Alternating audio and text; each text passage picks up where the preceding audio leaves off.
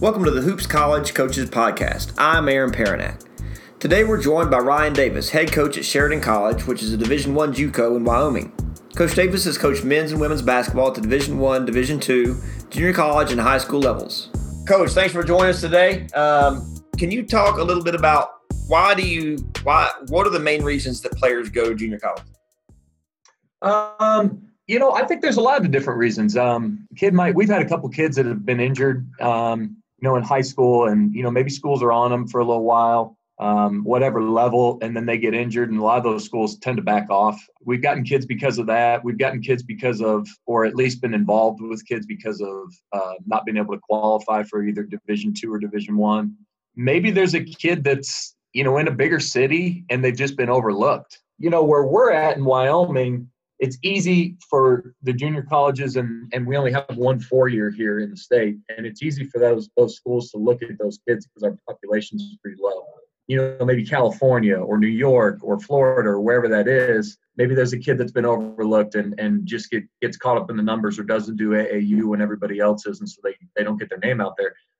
Maybe those kids. And then a lot of the times internationally, a lot of those kids aren't going to qualify if they're not English-speaking kids just based on the language barrier. So, to me, those are the main reasons why we would get a kid here. We try not to take kids with a red flag. We try to take kids that maybe do have that language barrier or have been overlooked, but character issues we try to stay away from. Sure. So what I'm hearing is for the most part, the kids are good enough to play at the Division I or Division II level.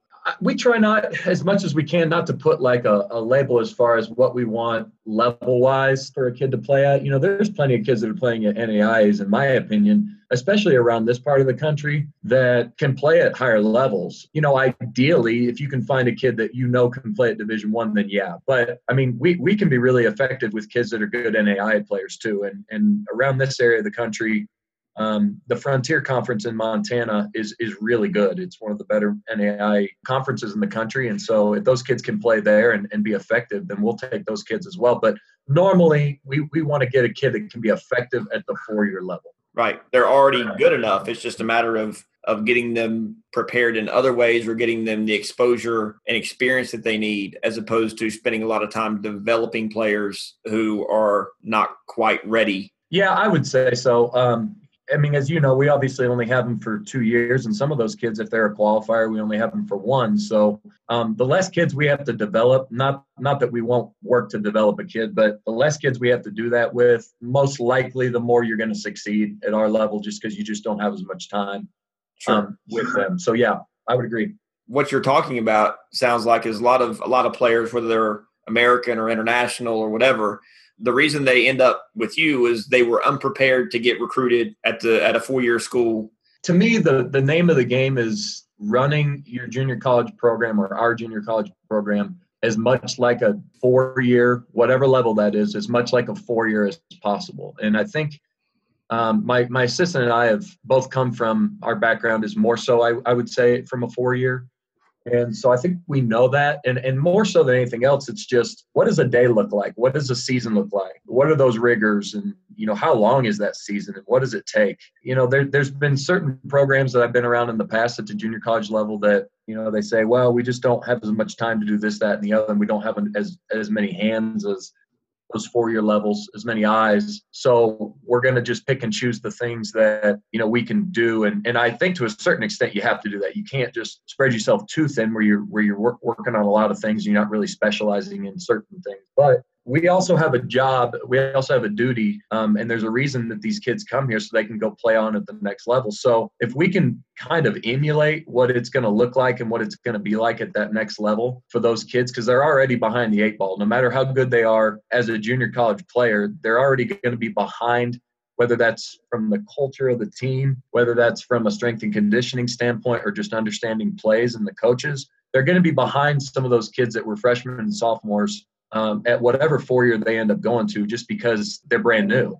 It doesn't mean they're not as good. It just means that they have a little bit of time to transition. So, strength and conditioning wise, we really try. We've done a good job of pulling our program from, and adapting it, of course, but pulling it from a 4-year that both my assistant and I were at, and trying to make sure that we run it like that. A certain amount of days during the week that we'll lift during the year, and then before and after the year to make it as much like a 4 year as possible. We try to run our practices very similarly. Academically, we try to make sure that, we I guess, address the kids that need the most academic help, but then give the kids that, don't need it that leash, because they are adults. And at the next level, they're going to be expected to take care of their responsibilities on their own and not have their hand held as much like you would maybe in high school. So I think those 3 areas, off the court academically, off the court strength and conditioning stuff, and then on the court, as much as possible, we just try to run it like a 4 year. One of the things, obviously, that you're doing is marketing, exposing your players to 4 year schools.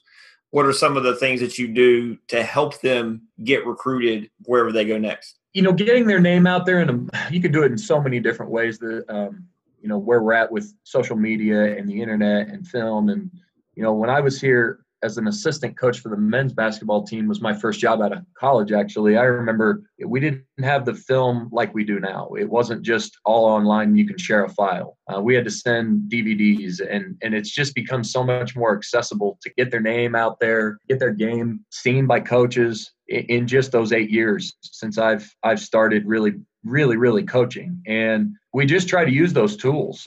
Social media is huge.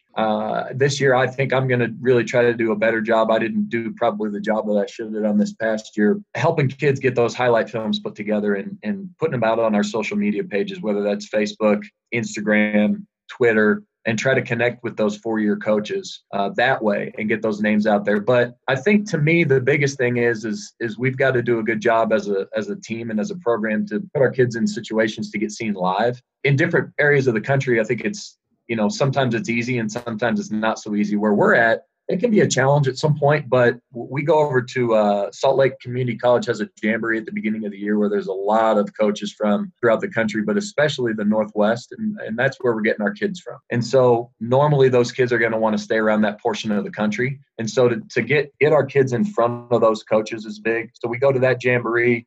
We host our own jamboree and invite coaches to come out. And, for me personally, I think it's big to, not only for us recruiting freshmen to come into our program, but also to get those kids once they're here, then recruited out is to network as much as possible and to get to know as many coaches as we can, whether that's high school, 4 year, whatever it is. That's huge too. I think just getting a network of people that and being able to then have those people trust you, and they can understand what you're saying is going to go a long way and not just going to be lip service. That's a big thing too. So, boy, it encompasses a lot of different things now that I'm saying it. It does, and it's not simple. It's not simple because just like you're saying, you've got social media and email and the internet. Well, guess what? Everybody else does too. Sure. And so coaches are getting bombarded daily with options. So how do you, obviously, like you're saying, when a coach can watch somebody play live, that's huge because they stand out. They're not watching them on social media or on their email. They're watching them live and in person, and that's obviously a big deal.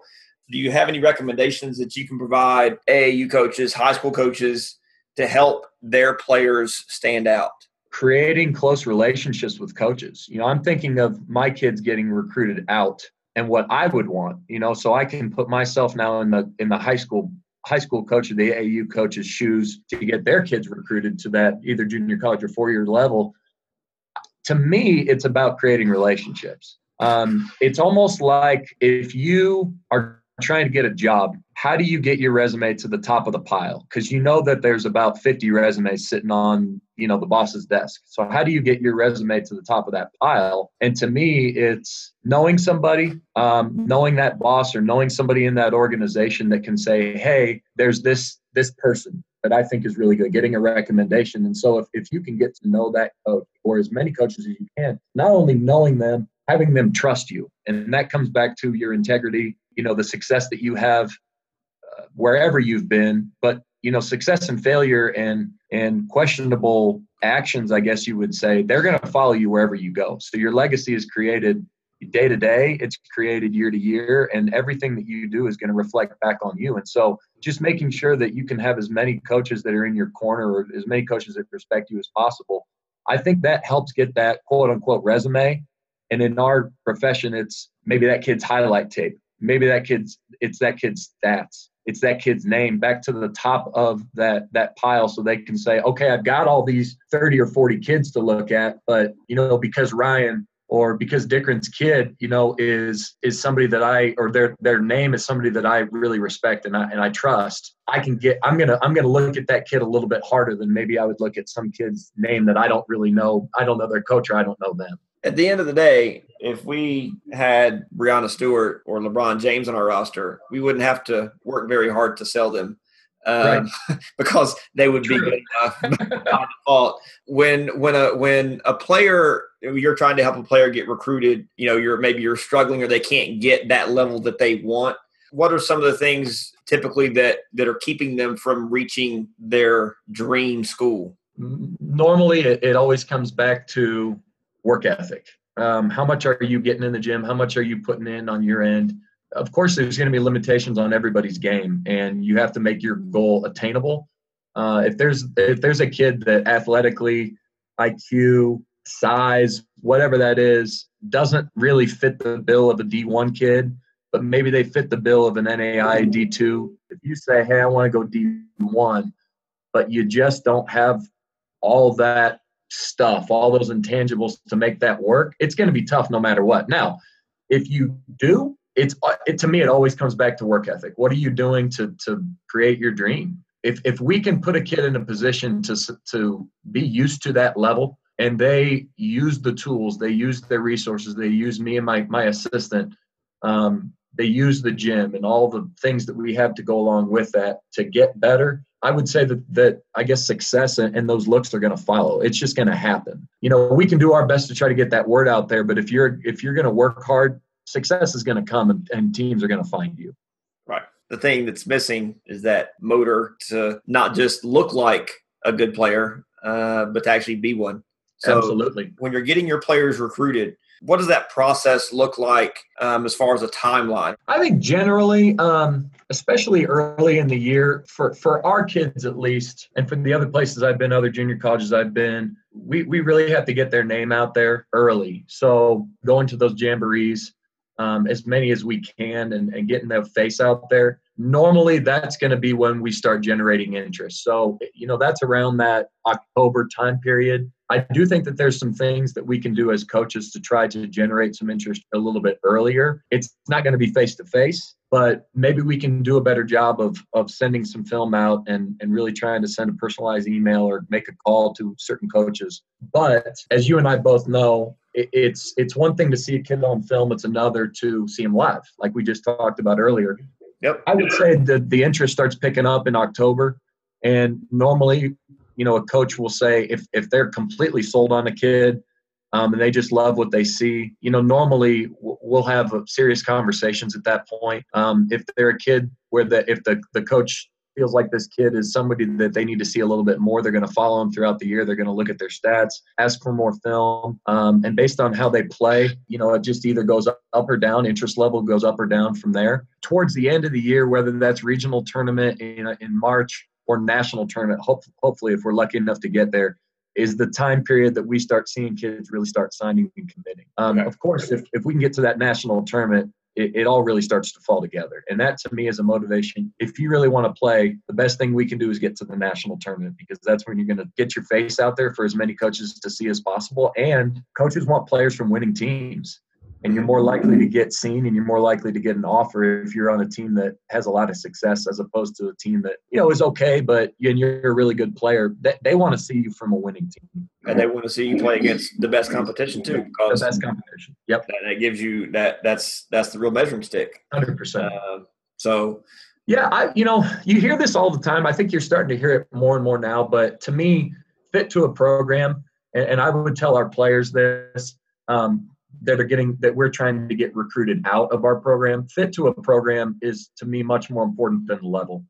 I don't know how many pros we're going to have come through our program. If we're doing a great job, maybe some eventually, but the likelihood is that the majority of our kids are going to go after college and they're going to get a real world job. And, they're going to be an accountant or a dental hygienist or a business owner or whatever that is eventually. And I believe 5, 10, 15 years outside of college, once they're removed, they're going to look back on their experience far more than they're going to look back on the level. To me, with that, it comes back to fit to a program. So whether you go NAIA, D2, or D1, it doesn't really matter. The thing that matters is if you have a program that you really feel like is invested in you, a coach that really likes you, gets to know you as a person, that's the most important thing. And, I try to, if now I flip that script now and I'm recruiting a kid, I try to tell them that as much as possible too. There's so many kids that I've recruited in the past that end up transferring out of the program that they ended up going to. And a lot of times it's because they reach, or they reach a little bit higher than the level that, maybe they can play at, or the level that they can really make an impact. Maybe they can play at that level, but boy, you're one of 5 or 6 kids that can play at that level instead of coming to another program where you can be a real immediate impact. And, again, at our level, you only have a certain amount of time to get seen. So being able to go to a place where they're invested in you for however long you're going to be at that program is so important, because that coach is going to be, 2 feet in your boat to try to get you placed. If you've got to leave your program that you select after a year because the coach, maybe took 2 or 3 kids that are just like you and you get buried, that's not going to do a whole lot for you to get recruited. I guess my advice to a kid, my advice to a program is to, if you're a coach, find a kid that fits you, and not just talent. And if you're a kid, find a program that really wants you and you feel like is invested in you. Thanks for your time. Thanks for sharing your perspectives and your insights, and look forward to following you this season. Yeah, thanks so much, Coach, for having me on. I really appreciate it. It was a great experience.